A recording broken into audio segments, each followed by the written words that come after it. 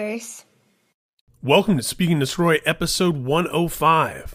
Speak and Destroy is the first podcast to feature interviews about Metallica, and I am your host, Ryan J. Downey. My guests this episode are OJ and Ryan of the band Byzantine. One of my favorite quarantine jams to come in 2020 was a ripping cover of The Shortest Straw from And Justice for All, featuring Speak and Destroy three-peat guest Doc Coyle of Bad Wolves on rhythm guitar, Chris Cale of Five Finger Death Punch on bass and some of the vocals, another Speak and Destroy guest, Mike Portnoy of the Winery Dogs, Metal Allegiance, and of course formerly of Dream Theater, Phil Demmel of Violence, and of course formerly of Machine Head on lead guitar, and on vocals and rhythm guitar, OJ of Byzantine. As soon as I saw this, I knew I had to get OJ on here. OJ suggested that we also have Ryan accompany him, as Ryan is an even bigger Metallica fan than OJ. This had to have been one of my favorite conversations. I'm really excited for you guys to hear it. We talk a lot, of course, about discovering Metallica, about all the different times those guys have seen Metallica over the years, about Ryan doing one of the VIP experiences, being the runner-up and getting a pair of autographed drumsticks from Lars during a 90s Met Club contest to do some artwork for the fan can. James's reaction to the Creeping Death 12-inch Ryan had him sign. The evolution of the band, the evolution of various bands we love in general, including Opeth, Meshuggah, Paradise Lost. Each of the guys ranks the Metallica albums. They talk about their favorite riffs. It's a really fun conversation. If you are new to Speak and Destroy, there are over 100 episodes in the archive for you to listen to, with great guests like M. Shadows of Avenged Sevenfold, Lizzie Hale of Hailstorm, Jamie Josta of Hatebreed, Gary Holt of Exodus and Slayer, Rob Halford of Judas Priest. Patreon supporters get access to bonus episodes culled from my interview archives over the years with a lot of Metallica-adjacent people, including Serge Tankian of System of a Down, Glenn Danzig, and even a couple of my conversations from over the years with Kirk the Rippa Hammett. You can follow Speak and Destroy on Instagram, Facebook, and Twitter. Subscribe to Speak and Destroy on YouTube, on Apple Podcasts, or your preferred podcast platform of choice. You can follow me on Twitter at Ryan Downey and on Instagram at SuperheroHQ. The Speak and Destroy podcast theme that you are about to hear was written, recorded, performed, mixed by the great Scott Mellinger of the band Zao. So here it is, my conversation with OJ and Ryan of Byzantine.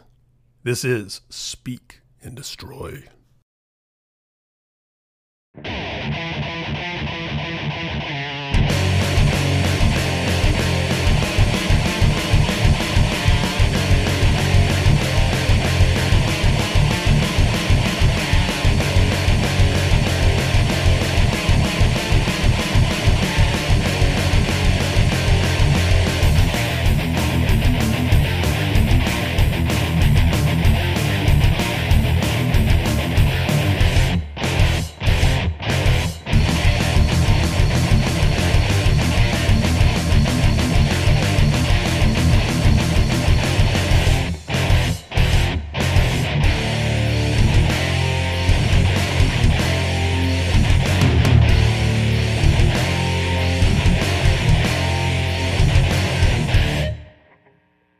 I'm Ryan Postawait, played bass in Byzantine.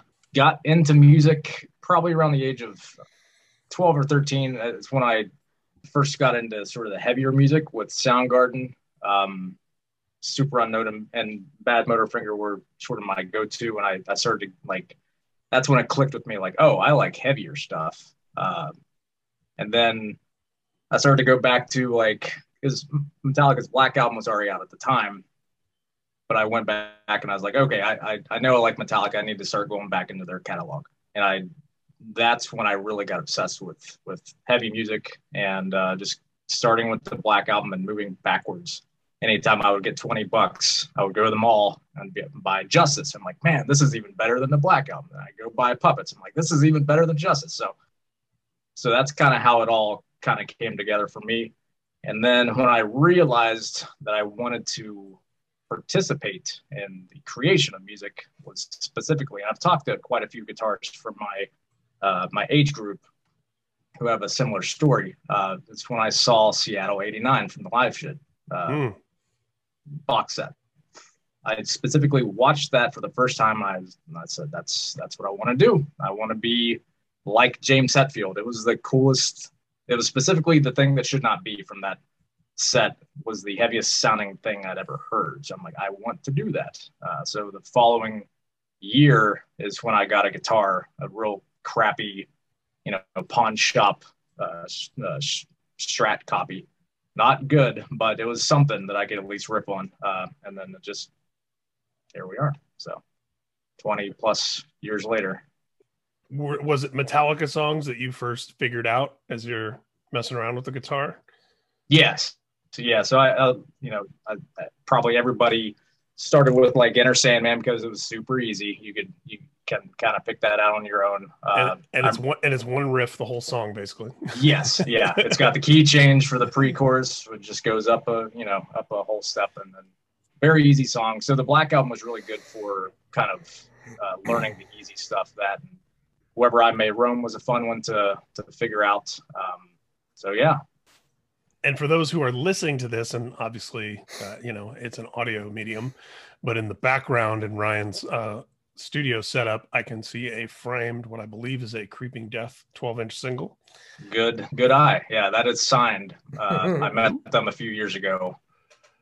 They played here in Pittsburgh, and I met all four of the guys, and I had James, Lars, and Kirk all sign that one. And James he got a kick out of seeing that one because it's like the old Music for Nations blue vinyl release, and he's like, man, I haven't seen one of these in years. So that's good. Awesome. Eye on that one. And we will be revisiting that story. What's that frame photo that's above that? That's me hanging out with the guys. I had a feeling. Yeah. So that was the photo op. And I just want, if only listeners could tell how astute I am, because that is far away and blurry. And yet I recognize their shapes. That's fandom, everybody. Yes, absolutely. So OJ, what was your entry point into music and into Metallica even? And what made you just, I got to be in a band. I can't just listen to this stuff. I got to. Well, I think if I want to go back to the genesis of it with me, my family's always been kind of musical. I've got cousins and uncles and stuff that would always play at family reunions, get-togethers. And so being musical was something that was not shunned upon early. It was later once my parents realized I took it seriously. But early, it was cool to do in my family. And I remember when I was probably third grade, we always had MTV playing in the background constantly on the little, we got one of the little digital boxes that just played all the time. I remember hearing in excess that little lick, ba ba ba, ba la la la la. Yep. And was that Need You Tonight? Is that the song? Need You, yep. And I remember for some reason I thought I got to grab this tennis racket, put a shoestring on it, and I would run around the hall doing that over and over and over. So my parents realized I really liked music, so they got me. I had a little boom box, and they allowed me to buy a couple cassette tapes. And first couple cassette tapes I bought was YNT, Billy Idol. And my brother, who's 5 years older than me, gave me Bark at the Moon. Oh. And that was like a mindfuck experience for a little kid in grade school to hear something that evil that also had this beautiful stuff that, the guitarist was doing. So I carried that on, just always listening to music up until junior high. My parents divorced, and me and my mom had to move out of my home, and we moved down the street, and she got, I ended up having a stepdad, and he was a metalhead. So he let me hear. It's like the pandemic, glass half full of a terrible situation. Yeah, terrible situation. Here comes Metallica. So he let me hear "And Justice for All," and that was the tipping off point right there. I had never listened to music at that point to where I constantly got goosebumps, and I couldn't understand why that was happening. So around the same summer, I'm in like ninth grade. I'm starting to skateboard, and I run into about 3 or 4 other skateboarding guys in my town, which is a very small town in southern West Virginia. So for 4 or 5 of us to actually own skateboards at the same time in the early 80s or late 80s was crazy. A couple of them played music, and they wanted to start a band, and they all like Metallica. And right there was the whole, like, I think I'm going to do this for the rest of my life. It started with And Justice. Did the same thing that Ryan did. I had to go back and listen to Master of Puppets all the way back to, the first album. So, and I, kind of haven't looked back since. There's been a couple hiccups in my life, but I've realized I'm a lifer. So, and I owe it to And Justice for All for doing that. Hell yeah. Longtime listeners of this podcast will be unsurprised that I want to jump backwards and ask you, which Billy Idol record was that? I can't remember. That was probably 38 years ago, so I really don't know. It was probably Rebel Yell then, if I had to guess. Yeah, because it had Eyes Without a Face on it, so that probably was Rebel Yell. Yeah, Eyes Without a Face was on Rebel Yell. Billy Idol, Adam and the Ants, and a couple others were my first music that I loved, prior to discovering metal.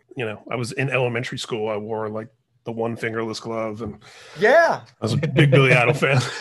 Nice. There was just some super iconic riffs on that would stick in your ear. And I'm like, oh my God. Yeah. Steve Stevens, man.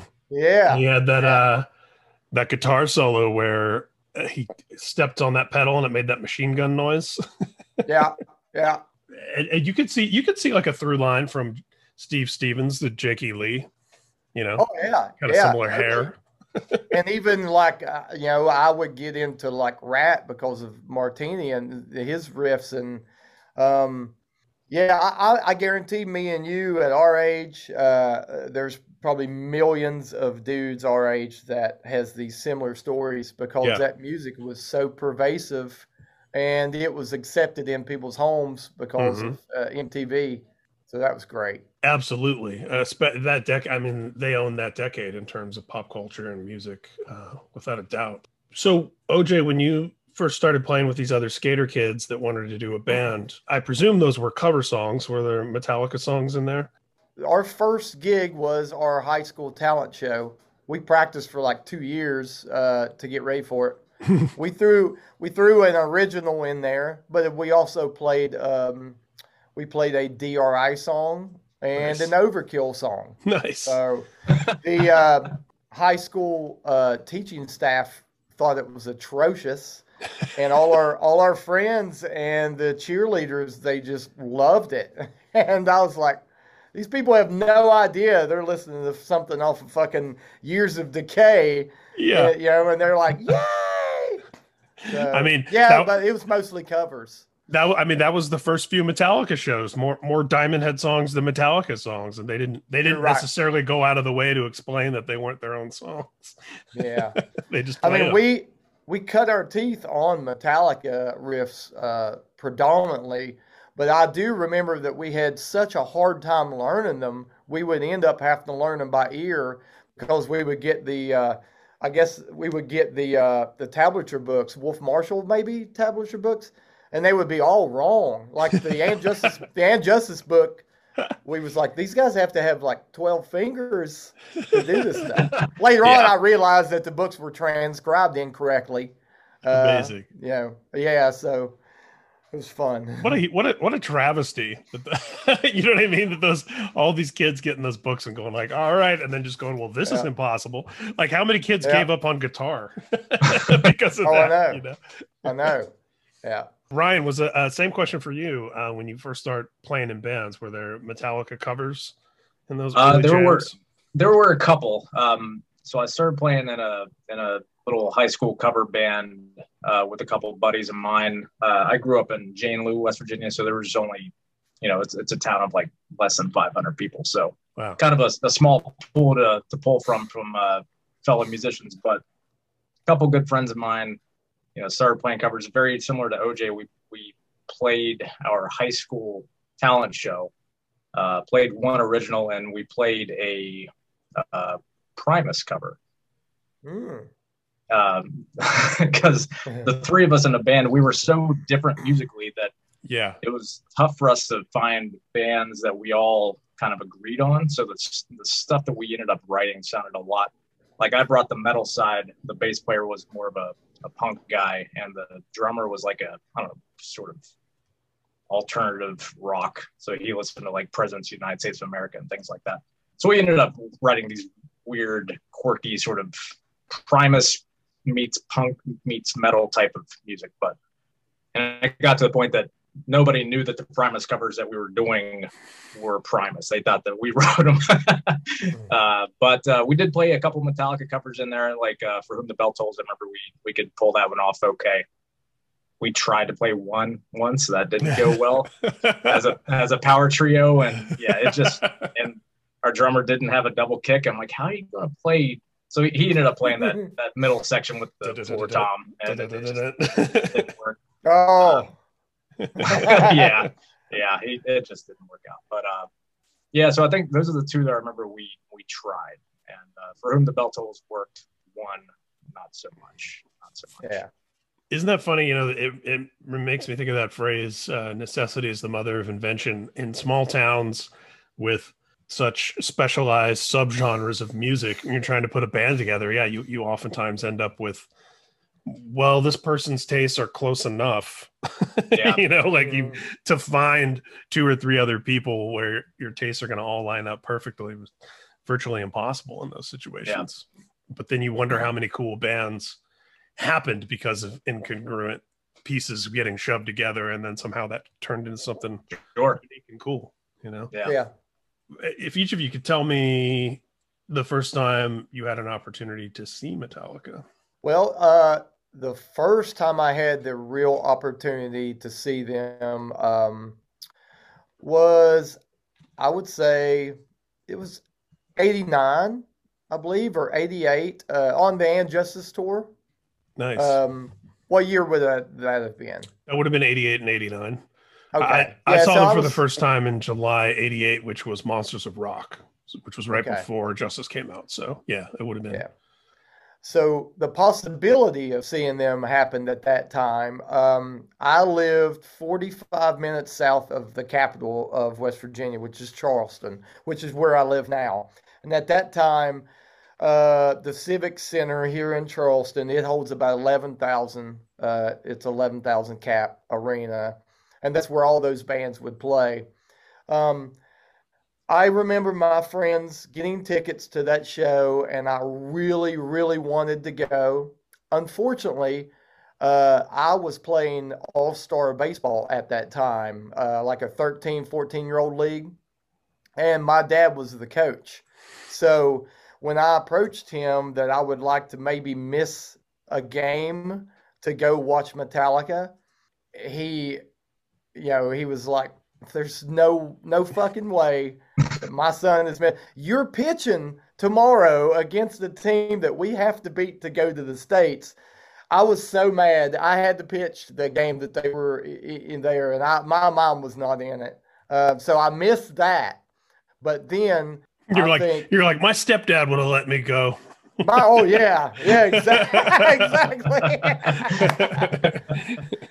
So, but I don't know how much longer after that, but I saw them come back through maybe 3 years later. Yeah, I was in high school at that time, and they came back through by themselves. And So it was like an evening with Metallica, really long set. Yeah, it was mind blowing. So I've seen them maybe 3 times since then, but it's been a long time since I've seen Metallica live. Ryan, how about you? A little bit later than OJ, since I didn't get into Metallica till well into their Black Album touring cycle. So I saw them, it would have been, I think, March of 97 on the Load tour with Corrosion of Conformity. Oh, nice. Yeah, and that was kind of like, I'd kind of been listening to COC at the time, but that was like my first big exposure to that band as well. So that was good because they're now one of my all-time favorites. But I was going to say, as somebody who likes Soundgarden and Metallica, yeah, and like that era of COC especially would just be most definitely. And it was a shame because right around the time, so it would have been, I guess, Lollapalooza '96 is when Metallica and Soundgarden were headlining, and they were playing, I think, in Charlestown, West Virginia, and near Wheeling. Yeah, and I could not go. Probably a similar situation. I was in sports and stuff during the summer, and I don't think my parents wanted me to skip out. So that was unfortunate that I didn't get to see that. But first time was March of '97. Had to skip school for that one. Nice. Yeah, I got to see them on Lollapalooza, and I don't know if you remember Lollapalooza that year did a thing where, it was the same lineup, obviously, from city to city, except there was this group of, like, I think half a dozen or a dozen rotating bands that would be a surprise in every city. So it was like, you knew you were going to get one of them. And it was like, I think Wu-Tang, maybe Rage Against the Machine. And one of the surprise guests was Waylon Jennings. Oh, wow. Nice. In Indianapolis, where I grew up, Waylon was the guest. And I didn't see this happen. I was there, but I didn't see this. So maybe it's urban myth, but supposedly Waylon came on and people were booing him, and Hetfield walked out on stage in the middle of the day and admonished the crowd and was like, "This guy's here because I wanted him here. This was my pick to have him on Lollapalooza. Show some respect." And then and then he kicked into the Dukes of Hazzard theme, and everybody was happy. That's all. As the story goes. So you seeing them in '97, I'm thinking, and by the way, of the many, many cool things about Metallica, for people who don't know, on Metallica.com, they have meticulous record keeping. I mean, every single show is on there with, every support band, every set list.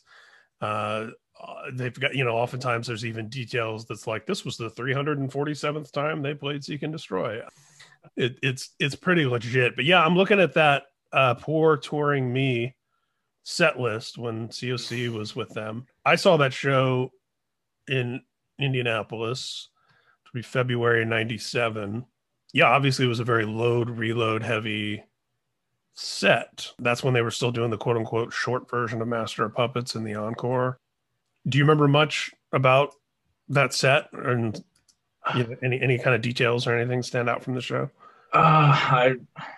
If memory serves, they played that Kill Ride medley that they were doing around that time. Yeah. So I remember that because that was, like you said, it was a very load heavy set. So they didn't really play a whole lot of stuff from that era. I remember people next to me freaking out when that stage started to collapse and all the lights started to fall. Right. Yeah. That was that tour. Yeah. I could kind of tell something was not, there was a little bit of fudging going on with some acting and things weren't quite looking, realistic, but there were people next to me were freaking out when they were pulling out stretchers, taking members of the band and crew away on the stretchers and like, what's going on? Yeah. I thought it was really cool how they kind of handled that and came out and just had them all kind of with these sort of little combo small amps. Yeah. And it was like the single light bulb came down, I think. Yeah. Yeah. They probably, I don't know if I'm remembering when I saw them or the Cunning Stunts DVD, but I feel like they probably played Motor Breath that day. But Very probably that's on the set list from the show I was at. I definitely don't remember song by song either. It's kind of brushing up on it, but yeah, you know what's crazy about that whole cutting stunts thing is, you know, obviously the internet did exist, but it was so much less prevalent and ubiquitous in our lives and less accessible to most people. And, you know, if I wanted to get on the internet, I had to walk to a nearby college that I didn't attend and sneak into their computer lab, you know? So you just think about something like that. It's like, you could never get away with pulling a trick like that on an audience. No. Again, because after the first night, it would be like on Blabbermouth, like Metallica does this prank, and then everybody knows for the next 2 years. Tons of tweets and everybody's like, "Oh, they faked this big." Yeah, so it wouldn't fly today, but very interesting back then. What year was that tour? Because I saw that 97. Yeah, now that when you started talking about the set falling apart, I do remember I saw that tour in Pittsburgh. We were at the same show then. Were we? No way. Must have been. Yeah, because I remember one of the guys was on a ladder or something and acted like his foot got stuck in a wire and was dangling. Yeah, that was crazy. That was great. Do you remember either of you the next time you saw them after that? Oh, Lord. Ryan, you got anything? I do. I can probably ramble off these dates pretty easily. Yeah, let Ryan go. Following time I saw them was July of '98 for the, I guess, Reload tour with Days of the New and Jerry Cantrell. Yeah, that, you know what? I saw that show too. So that was at Star Lake Amphitheater up outside of Pittsburgh. I remember the sort of acoustic set that they started throwing into the middle. Didn't they do like Four Horsemen? And they did a lot of old songs acoustic. Maybe Helpless, I think they would do every once in a while. Low Man's Lyric might have been one. I'm trying to remember anything else that kind of stuck out from that. Set. I think Low Man's Lyric was part of that, and that's got to be one of the only times that they ever played that song. Yeah, outside of their acoustic shows, maybe a few years later, I can't remember the last time they actually played that one live. So that's kind of a rare one. I remember they would jam on like Where the Wild Things Are before that set would start. Yeah, just like a little bit, like, you know, that was Newsted maybe doing his thing, like, hey man, this is one of the things I wrote. Let me get that in there. Was that in Pittsburgh also? Yeah, it's Burgettstown, PA, so it's outside of Pittsburgh. Yeah, same with Indianapolis. Those shows were in Noblesville, Indiana, but it's Indianapolis. So I'm looking at your set list, and it says they did Low Man's Lyric, Four Horsemen, and Last Caress as part of the Last Caress thing. Okay. You got Fight Fire with Fire at that show, which was yes, that's right. That was that's a treat in '98. Yeah, because I think they played that as part of the Kill Ride medley in '97. But I remember being pretty stoked. I think they played the full Master of Puppets that year too. I think they'd stopped doing that half. Oh yeah, you're right. Maybe you're right. Yeah, it says they open with Bread Fan and then the full Master of Puppets. Nice, that's killer. Yeah, and you got to see Bleeding Me, which I've said many times on this podcast, but Outlaw Torn and Bleeding Me are two top 10 Metallica songs for me. Yes. Hey, me too. Nice. Yeah. Which is, as you also would know, especially being in a band like Byzantine, is an unpopular opinion in some circles. To like any songs from that era. Yeah. I'm weird in that I love Load a lot, and I'm not too much a fan of Reload. I don't know what the divide is for me. I just think the songs on Load are way stronger. I do too. I think there's a little more filler on Reload than there is on Load, which is a blessing and a curse, because I feel like Reload has more of an opportunity to explore and experiment a little bit, because it's such a denser, bigger record, I think, than Load. But Load definitely wins out through the strength of like, those are the best songs, and it's a little more concise. Totally. Do you were they written at the same time? Do you think? Yeah, like the same writing sessions. They were originally intended to be a double album, and my understanding is that it had just been going so long, and there was so much material that at a certain point somebody said, "You know what? Let's just cut it somewhere and get half of this out, and then we'll come back and finish the other half." Yeah, and this is something that I think about a lot, actually, when it comes to double albums and Use Your Illusion style, 2 records on the same day. For whatever reason, I've noticed from a sales perspective, the second one always sells just a little less than the first. And it's not normally like a huge divide, but and the Illusion records are the exception. And I think they're the exception because You Could Be Mine was the first single back after Appetite, and it had the Terminator 2 tie-in, and then Don't Cry was on both records. So if you're going to the record store and you're like, I want to get that Guns N' Roses album with Don't Cry on it, there's a 50-50 chance you're going to get either one of them.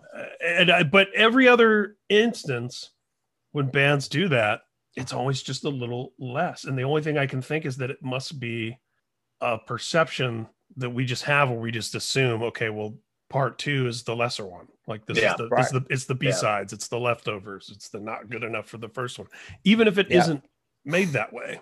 I don't know. I find that interesting. Yeah. But even from a consumer perspective, you guys are talking about Load and Reload. We all three do feel that way. Right. That Load is stronger. If we sat down and go track by track, it would come out ahead. That is interesting. But yeah, I know a few years ago, the band Periphery put out Alpha and Omega on the same day. And Alpha has sold, and it's by like 1,000 copies, but it's sold like a little more than Omega. Yeah. And I work with the band Demon Hunter, and we put out in 2019 War and Peace on the same day, doing like a Use Your Illusion thing. And War has outsold Peace by just a little. Wow. It's like, but why? They were written at the same time and released on the same day. And you just assume, and we didn't even necessarily say, you're just used to saying War and Peace. It could be Peace and War. We didn't even do like a 1 or a 2, but it's like fans just somehow, we just know. We're like, oh, that second one, that's like that's the bonus disc or whatever. I also wonder if there is a small constituency of metal fans who just have enough money to buy one. They're just broke. They're like, I'm just going to get this first one. You know what I mean? Yeah. Because it's hard as shit to find $18 to spend on anything. Yeah, no kidding. And then the bands that, I think the ones that really hurt themselves strategically, from a marketing standpoint, Five Finger Death Punch, Devil Driver, they've each done the thing where they did like a volume 1 and then volume 2 was like a year later. And for whatever reason, I feel like that just hobbling that second one even more by letting that time pass. And again, I don't know why, but it just seems that that's just the way it goes, Yeah, that's a good point too. If you show up only with enough money to buy one, I guess you're going to buy the one you think is first. Yeah, the strongest. Yeah, the first. Yeah. Yeah. And like you said, OJ, here we are all talking about it as like seasoned fans and people that understand how bands work. And we're also like, Load's better than Reload. Yeah. That's crazy. And that 98 show on that with Jerry Cantrell and Days of the New, I love that they took Jerry Cantrell on tour. Yeah. Because I think Alice in Chains was so clearly an influence on them in the Load Reload era, and Soundgarden. Yeah, absolutely. Yeah. And as a Soundgarden fan, you may have come across this detail, but the original demo title for Until It Sleeps was FOBD for Fell on Black Days. Fell on Black Days, yeah. That was always an interesting little tidbit for me. When I found that, I'm like, that makes total sense. Yeah, it's Metallica doing Soundgarden, and I always think that's fair because those bands all had the same influences as one another in the first place. Sabbath, Zeppelin, Thin Lizzy, Aerosmith. I'm curious for each of your thoughts on this, but for as a fellow Load fan, whenever you hear people go like, oh, Cliff would hate what Metallica turned into.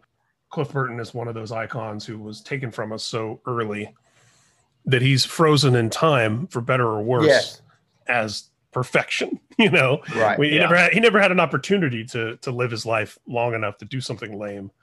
Right. Kurt Cobain never got to become lame. So it's kind of unfair to throw that on these guys. But especially though, when people say like, oh, Cliff would hate Metallica in the 90s, I would argue if we're going to play a multiverse game, he would have taken them to Load Reload a lot faster we probably wouldn't have gotten And Justice for All. I mean, Cliff like Simon and Garfunkel. You know, yeah, he was like big into Skynyrd and all that stuff. I easily see him being a fan of that type of style, and it probably would have gotten him there faster. Who knows? Yeah, you even see that interview with those interviews that are on Cliff 'Em All, where they're doing press for Master of Puppets, and he's talking about how everything doesn't have to be 5,000 miles an hour. We've got some melodic stuff on here, and he's saying that in 1986. So it's like, come on, guys. Yeah. It's kind of a fantasy thing where it's like you want to freeze bands in time and not let them change, even as you change as a person. Yeah, absolutely.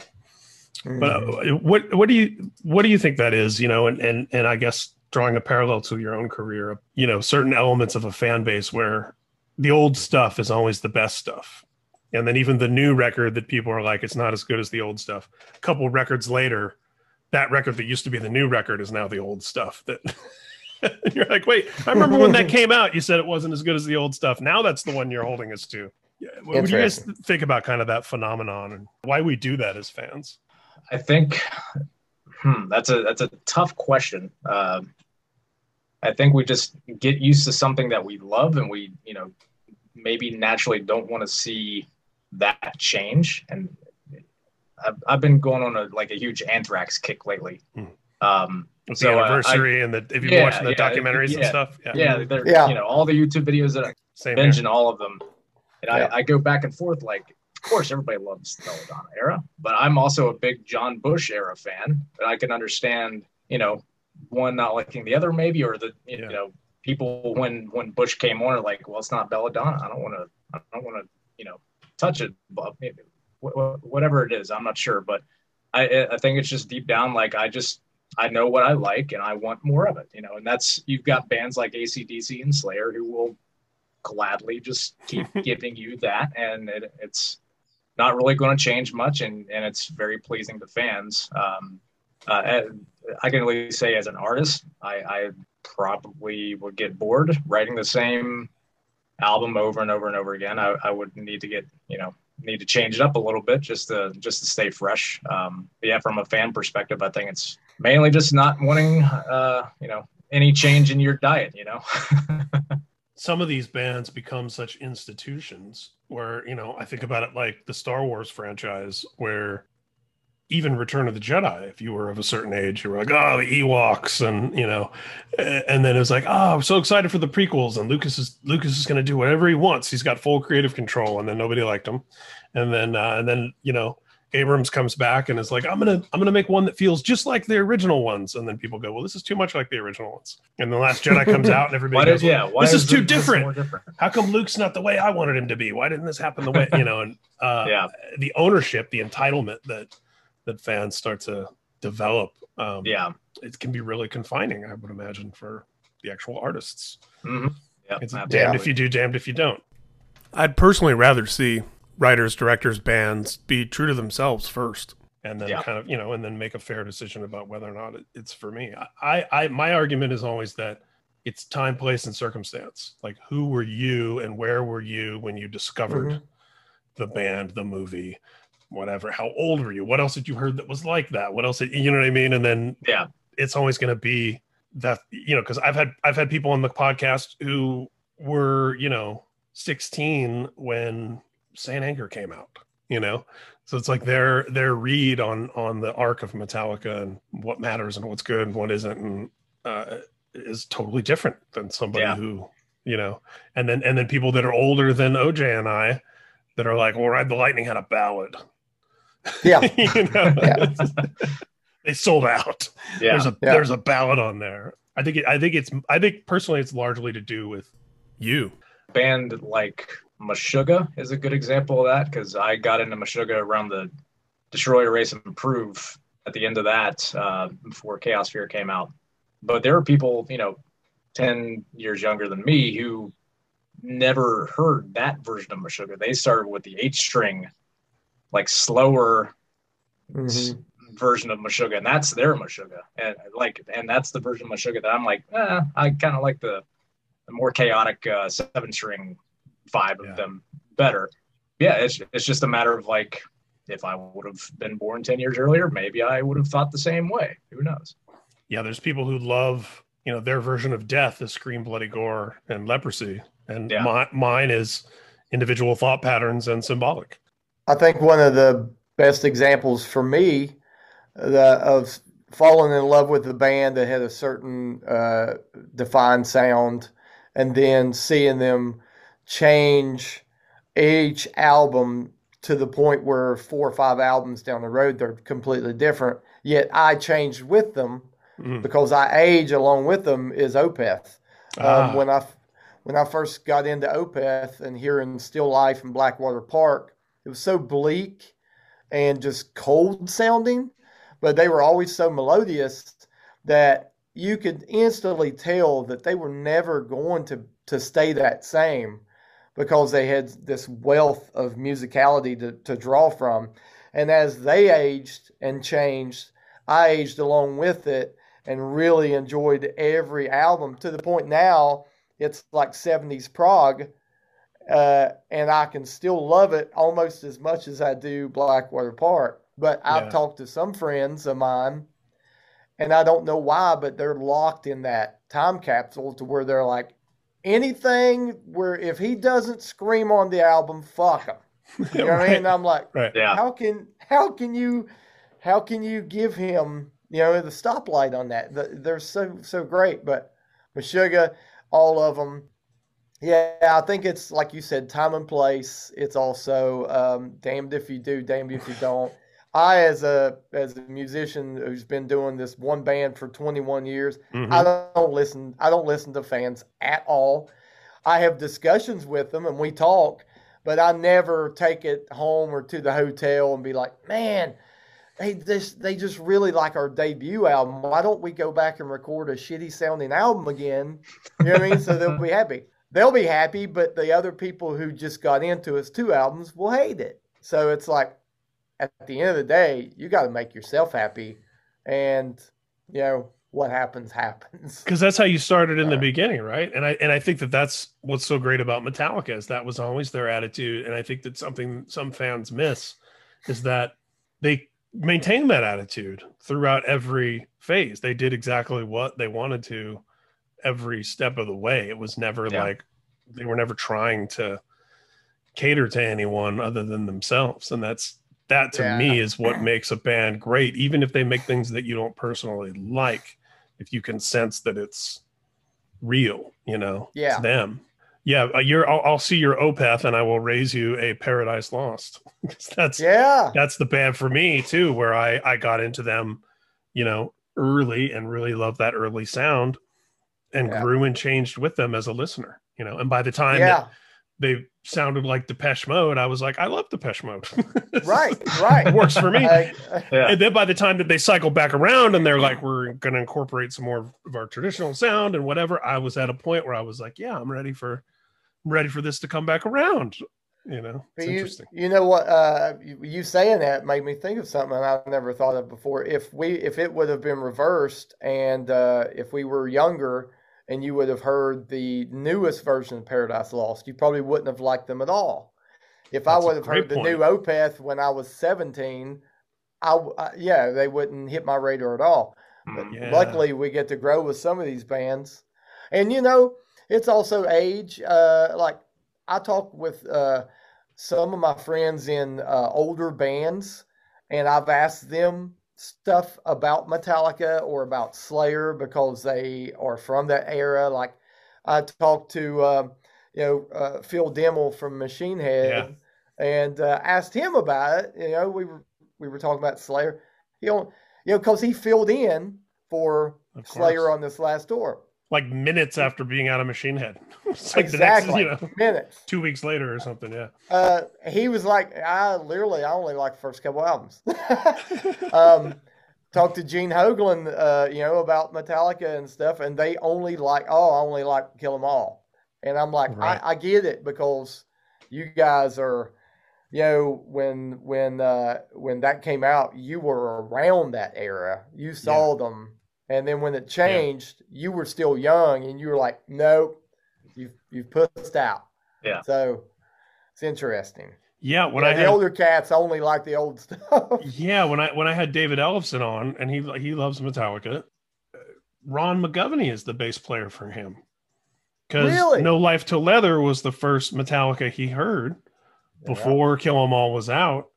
And when they started Megadeth and they were playing Mechanics, he learned the Ron McGovney way of playing Mechanics from the demo, to where Right. by the time he That heard makes Four sense, Horsemen yeah. and Cliff and everything, it was just like, well, this is, it's in the Yeah. song the way I know it and love it. Yeah. Yeah, that's interesting. Interesting. For sure. Yeah.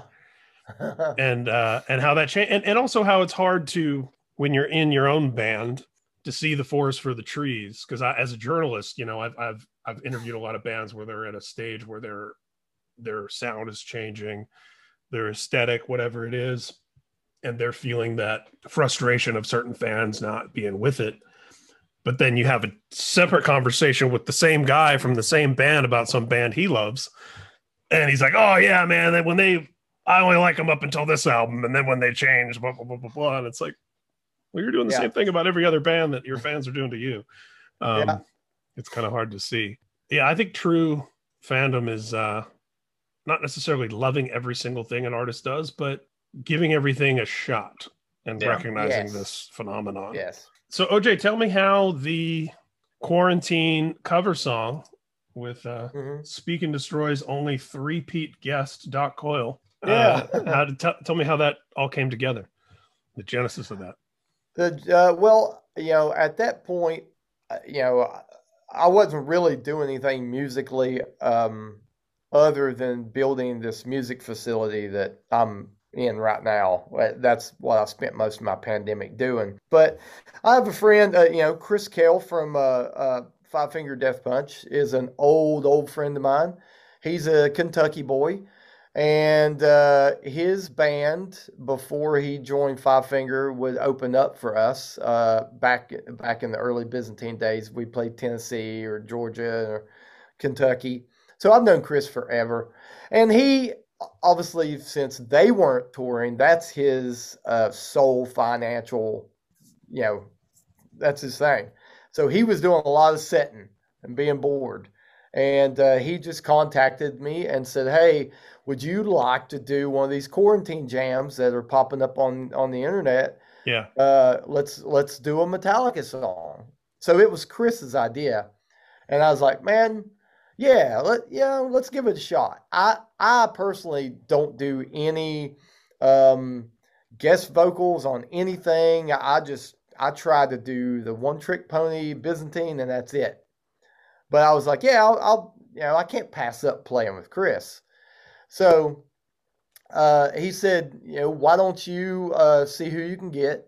So I contacted Doc, and Doc was always up for it. He's up for everything. Good time. And then I contacted Chris Adler to do the drums. And and Chris was trying to reinvent his new, coming out party. Sure. And he told me, he's like, it's a great idea, but I really think I need to kind of wait and, do it on my own terms when I come back out. Yeah. Reestablish himself as. Reestablish himself. That makes sense. Yeah. So I was like, he also, at that time, I hadn't landed a couple of the other guys. Phil Dimmel wasn't on. I didn't know if Doc was in. So it just looked like me and Chris. So Kel was like, "Hey man, do you know Mike Portnoy?" And I was like, "No, but I would love to." And you're like, which instrument does he play? Yeah. I was probably listening to Images and Words at that time when he was texting that. But I said, if you think he would do it, and within like 6 hours, Mike contacted us back and said, "Yeah, man, I already learned the song. I'll track it tomorrow." So it went really quick after that. So then we got Phil Dimmel to do the lead, just to pop in. I recorded my parts here at the in our studio, which is called 7 West. It's in the music facility. Everybody put it together, and then Chris had the idea of like, "Hey man, why don't we do the different parts of the vocals?" So he helped on the verses, and I did all the choruses. I thought it turned out pretty cool. It's amazing. I thought it turned out really cool, and I like that Phil Demmel sort of surprise. I like the way you guys did that, even with the video component of like Phil popping in for the solo. I was worried how it was going to turn out because you know, I knew I didn't really have the time nor the money to edit any of this stuff. But Chris is like, you know what? We've got a studio here in Las Vegas. The guy who records all the Five Finger Death Punch stuff, he'll mix it. Five Finger Death Punch's videographer will do the video, and I'm like, all right, sign up. You're like, you mean I just show up and play? All right. Yeah, I just come down to my own place and sing and do my guitar play. So I've known the song since I've been in high school, but knowing the song and having to perform it, knowing that hundreds of thousands of people were going to judge you. Yeah. Was really a whole different level. Like I had to really get into James's head more than I ever thought I would. And I realized how much more of a rhythm beast he is. The right hand of Hetfield. Yeah. The right hand of God. Yeah. I pride myself at being a pretty good rhythm guitar player. And that, you know, that song's not one of their hardest, but I was like, holy shit, just to make this sound that good, it's impossible. So we'll do what we can. Yeah. But it got a lot of traction. Not putting it on the Byzantine YouTube page was a great idea. we was able to put it on Mike Portnoy's and Chris's, so it got a lot of traction. Yeah. The hierarchy of the YouTube channels. Yeah. Yep. Do you know if Metallica had any awareness of that, or if it ever hit their radar after it came out?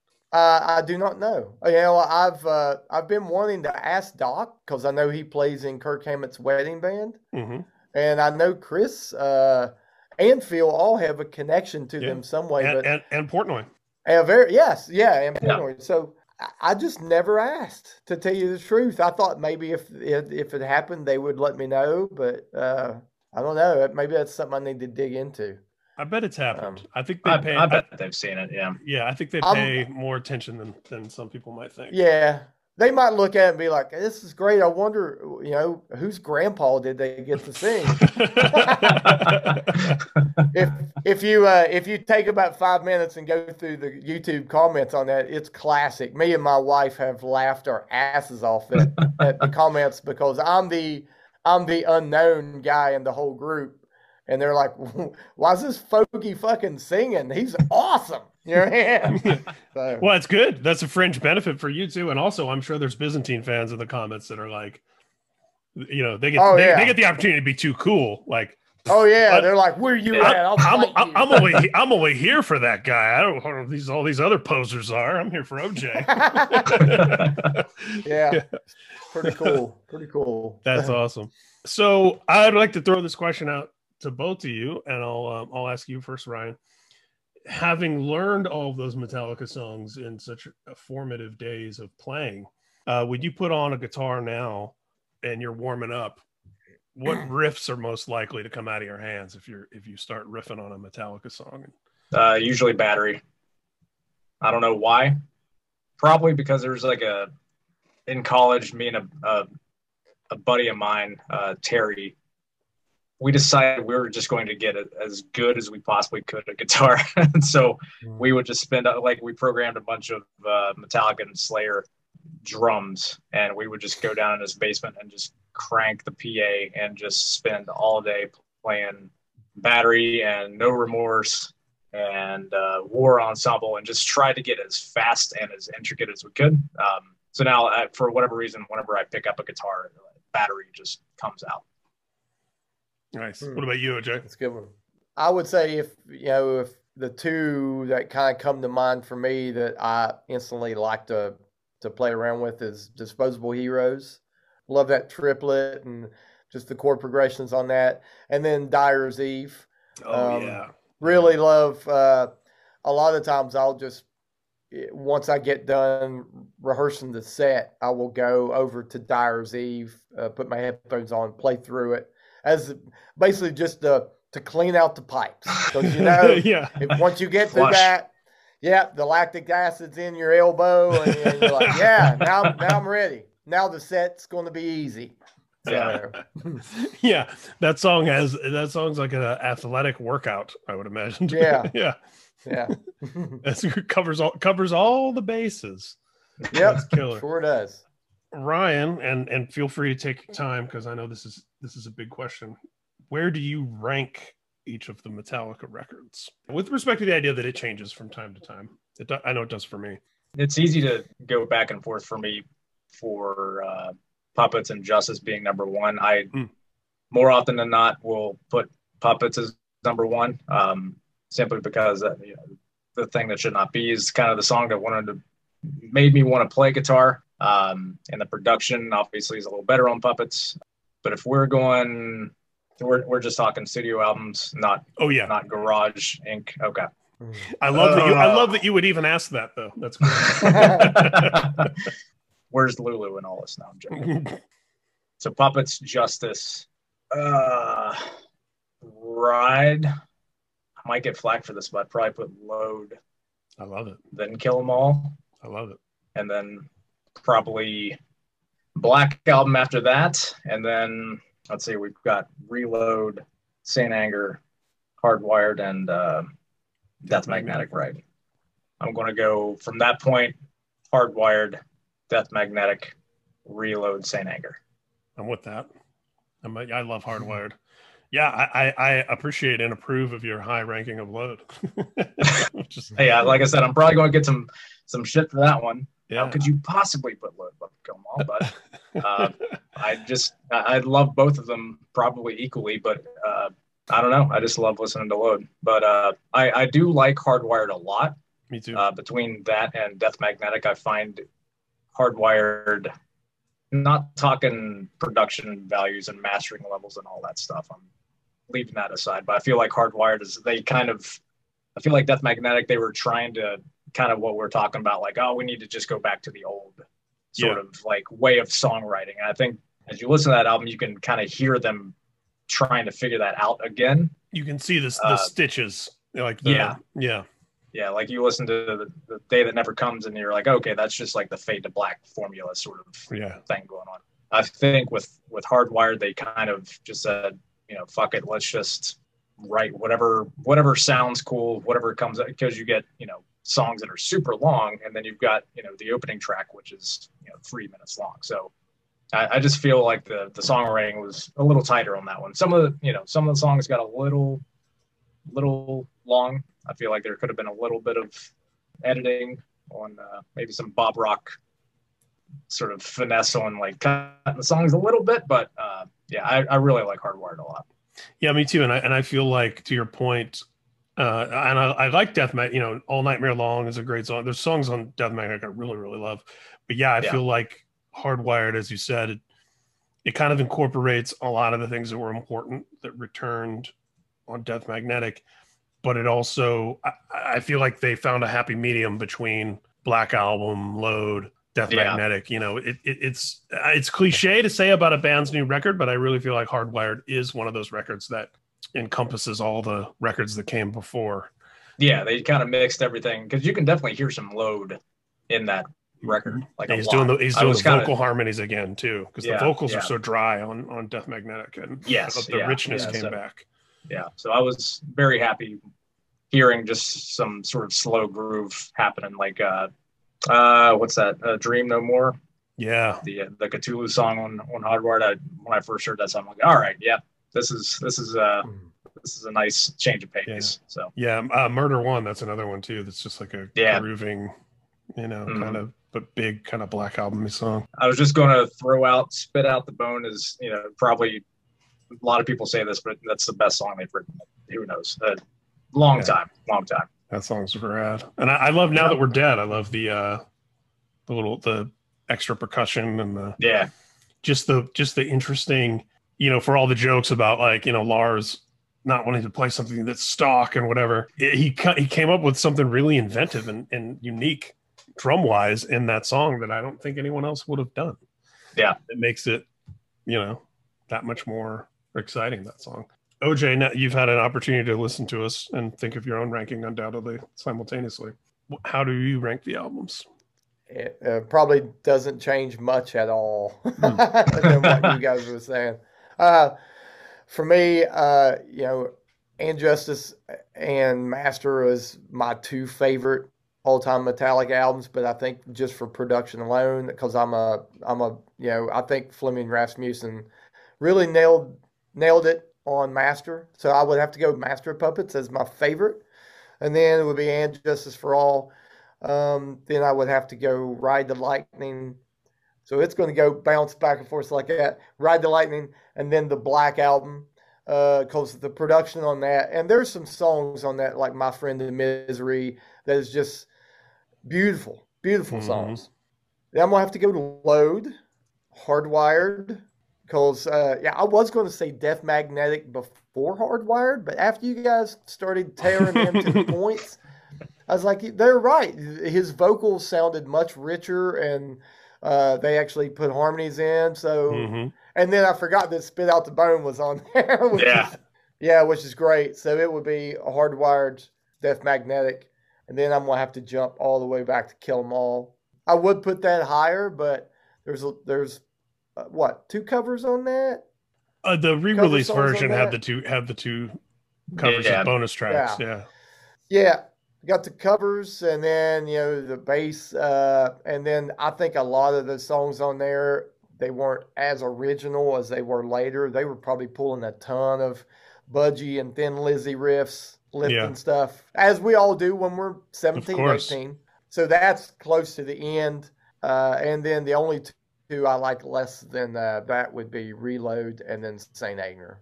So there's not much change other than the Fleming Rasmussen days. I don't think I've had anyone on the podcast yet who has put St. Anger higher than last. I might be misremembering that, but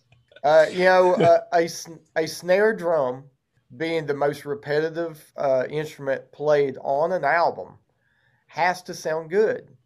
It just has to, and that snare drum sounds awful. And if that had a great snare drum, I probably would have put it higher, but just couldn't get by that. I was 2005 or 2006. I was visiting good friends of mine in the studio, the band Zao, who actually have a tie to West Virginia. Oh yeah. They were in Chicago recording with Steve Albini, and it was close enough. It was within a year or so of Some Kind of Monster coming out that was a topic of conversation. So the band and I were talking about it, and Albini's just working. He's got his little jumpsuit on, and he's messing with the reel-to-reel, and he's not saying anything. He goes back to us, and we're all just talking. Metallica, Some Kind of Monster.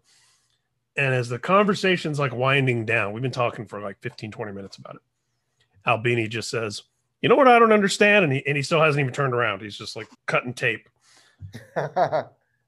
They made like a 3-hour documentary about that album, the making of that album, right? And not once do they address the fucked up snare drum. It's like, for all the strengths of that like flawless documentary, he's right. He's right. Yeah, now that I think about it, they don't mention it once. They talk about the lack of solos. They don't talk about the snare drum once. Yeah.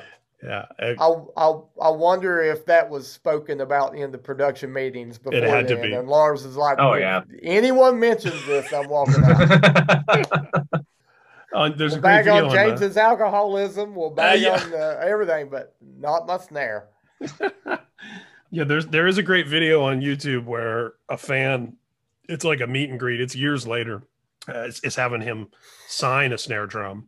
And somehow they start talking about the St. Anger snare sound. And Lars is like, "You want to know the secret to the St. Anger snare sound?" And he just like does it to the snare right there. And he's like, "That's all it is."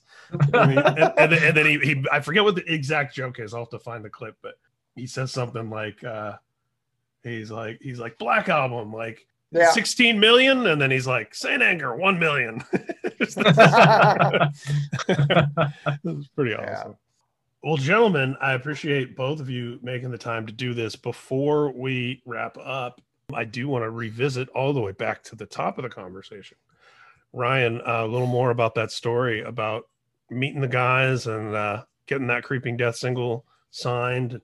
Was that the first time that you had ever met the band?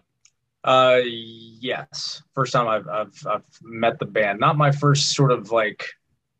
You could probably see, beside the Creeping Death, there's some framed drumsticks as well. So those are autographed by Lars when I was part of the fan club in the mid to late '90s, and they did this art contest for people to send in their design ideas for Fan Can 4, or I think it was 4 that they were going to do.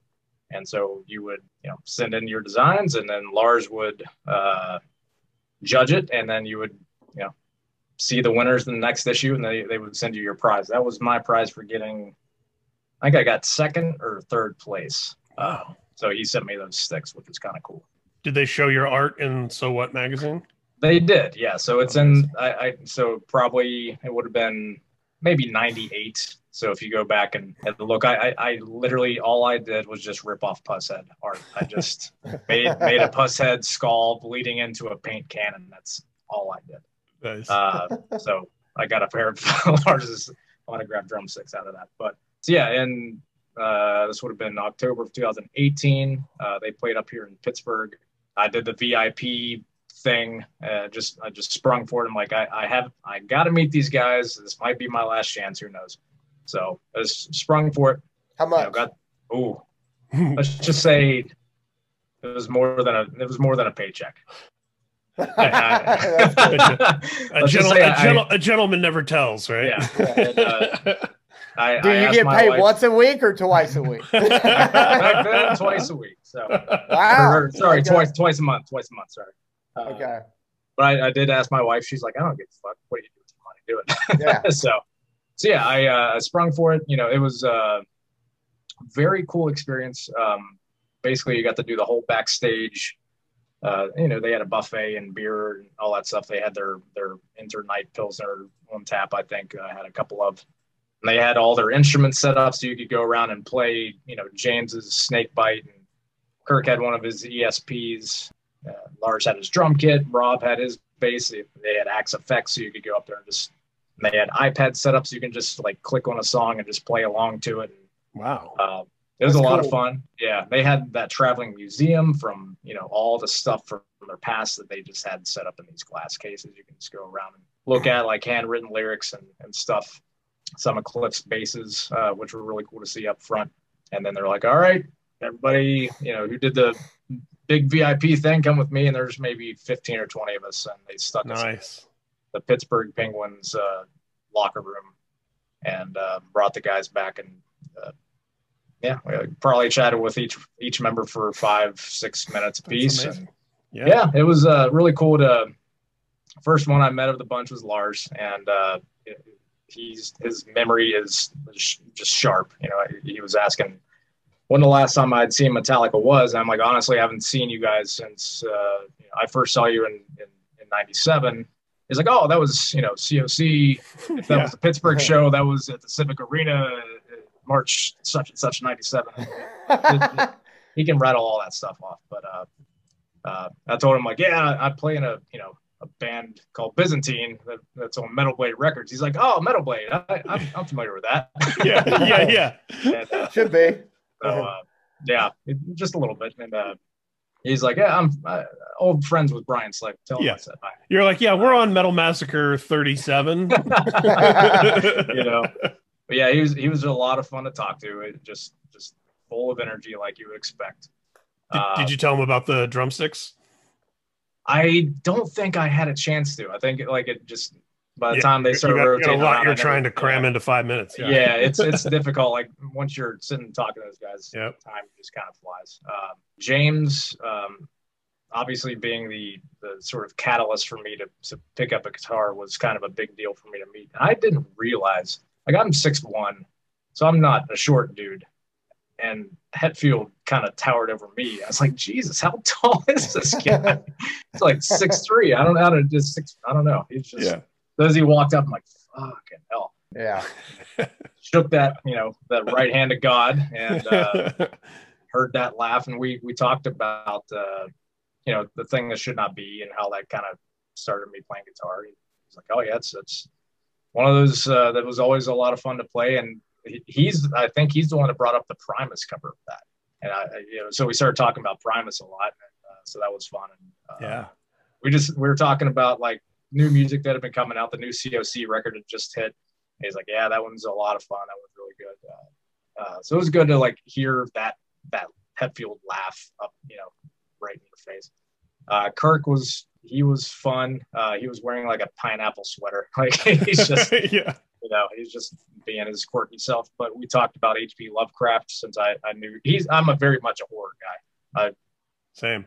I could have talked shop with him all day about horror stuff, but we kind of landed on H.P. Lovecraft and talked about that a lot. Rob, obviously, since I play bass for Byzantine, I talked to him about just bass stuff. And they were all really, really awesome guys. And had them sign the Creeping Death, and I had the other guys sign the Hardwired vinyl. So I've got a copy of that signed by everybody. So, right. When I meant tell him about you getting to listen to their in-ear monitors while they play. Like so part of that package is you were able to. They gave everybody these sort of like receivers. They kind of look like little iPods, and with earbuds, and you could just scroll through, and during the set, you could just change whose in-ear monitor mix you wanted to listen to. Wow.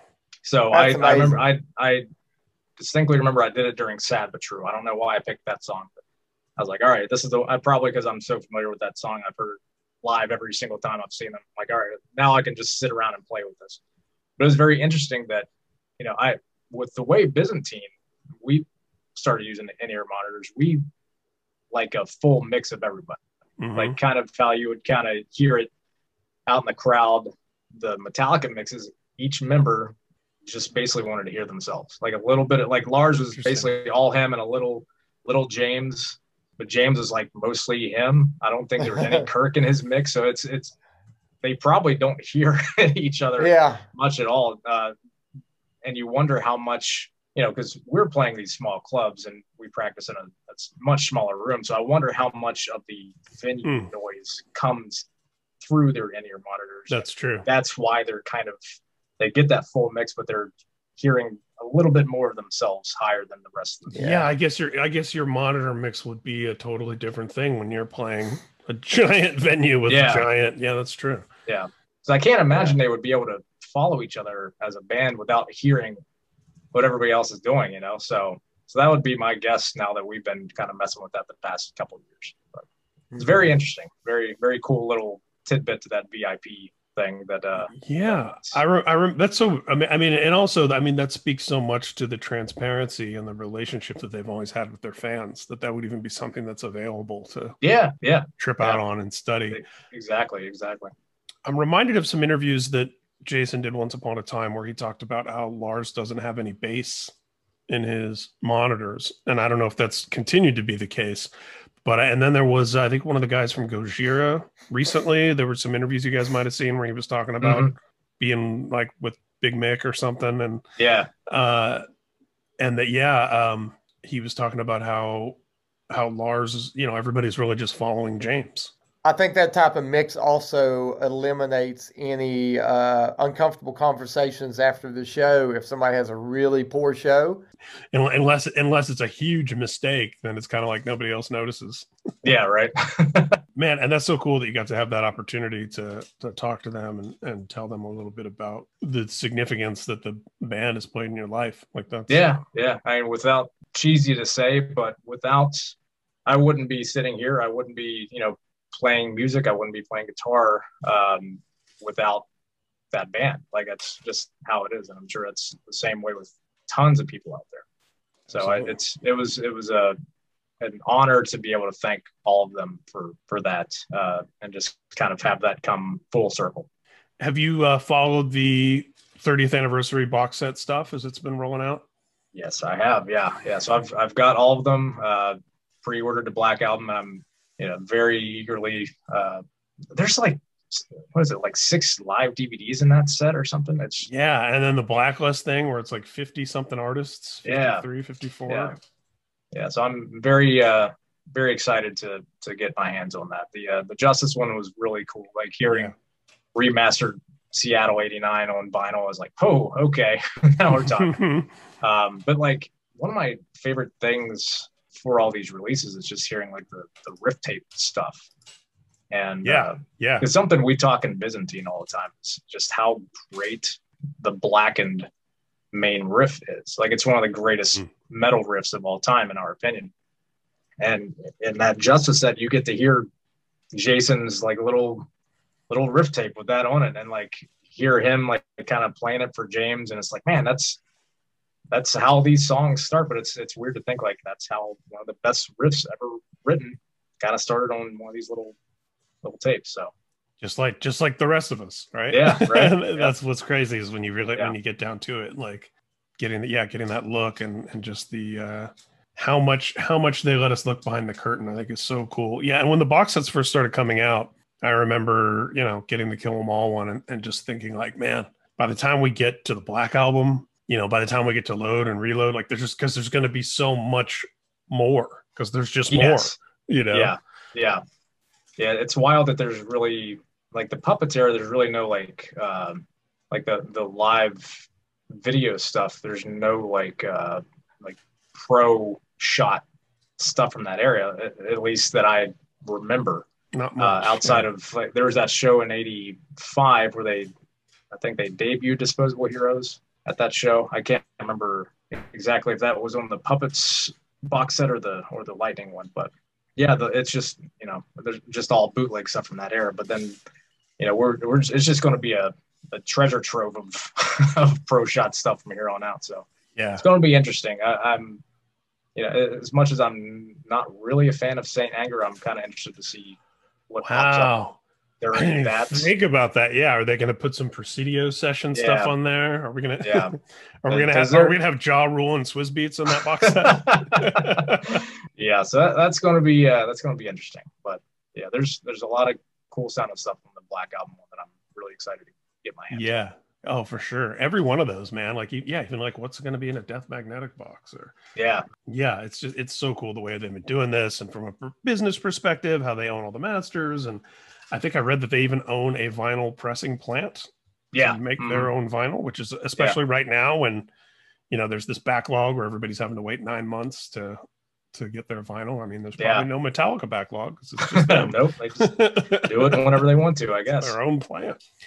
I would love to have you back on at some point. Yeah, absolutely. Because I could talk about this stuff with you forever. Same, yeah. So barely scratch the surface. Yeah, exactly. I know, and that's my favorite thing about this podcast too, is when you get the right people on, like we can go for 90 minutes and feel like we just got into it. Appreciate it. It's been a pleasure. Awesome. Likewise.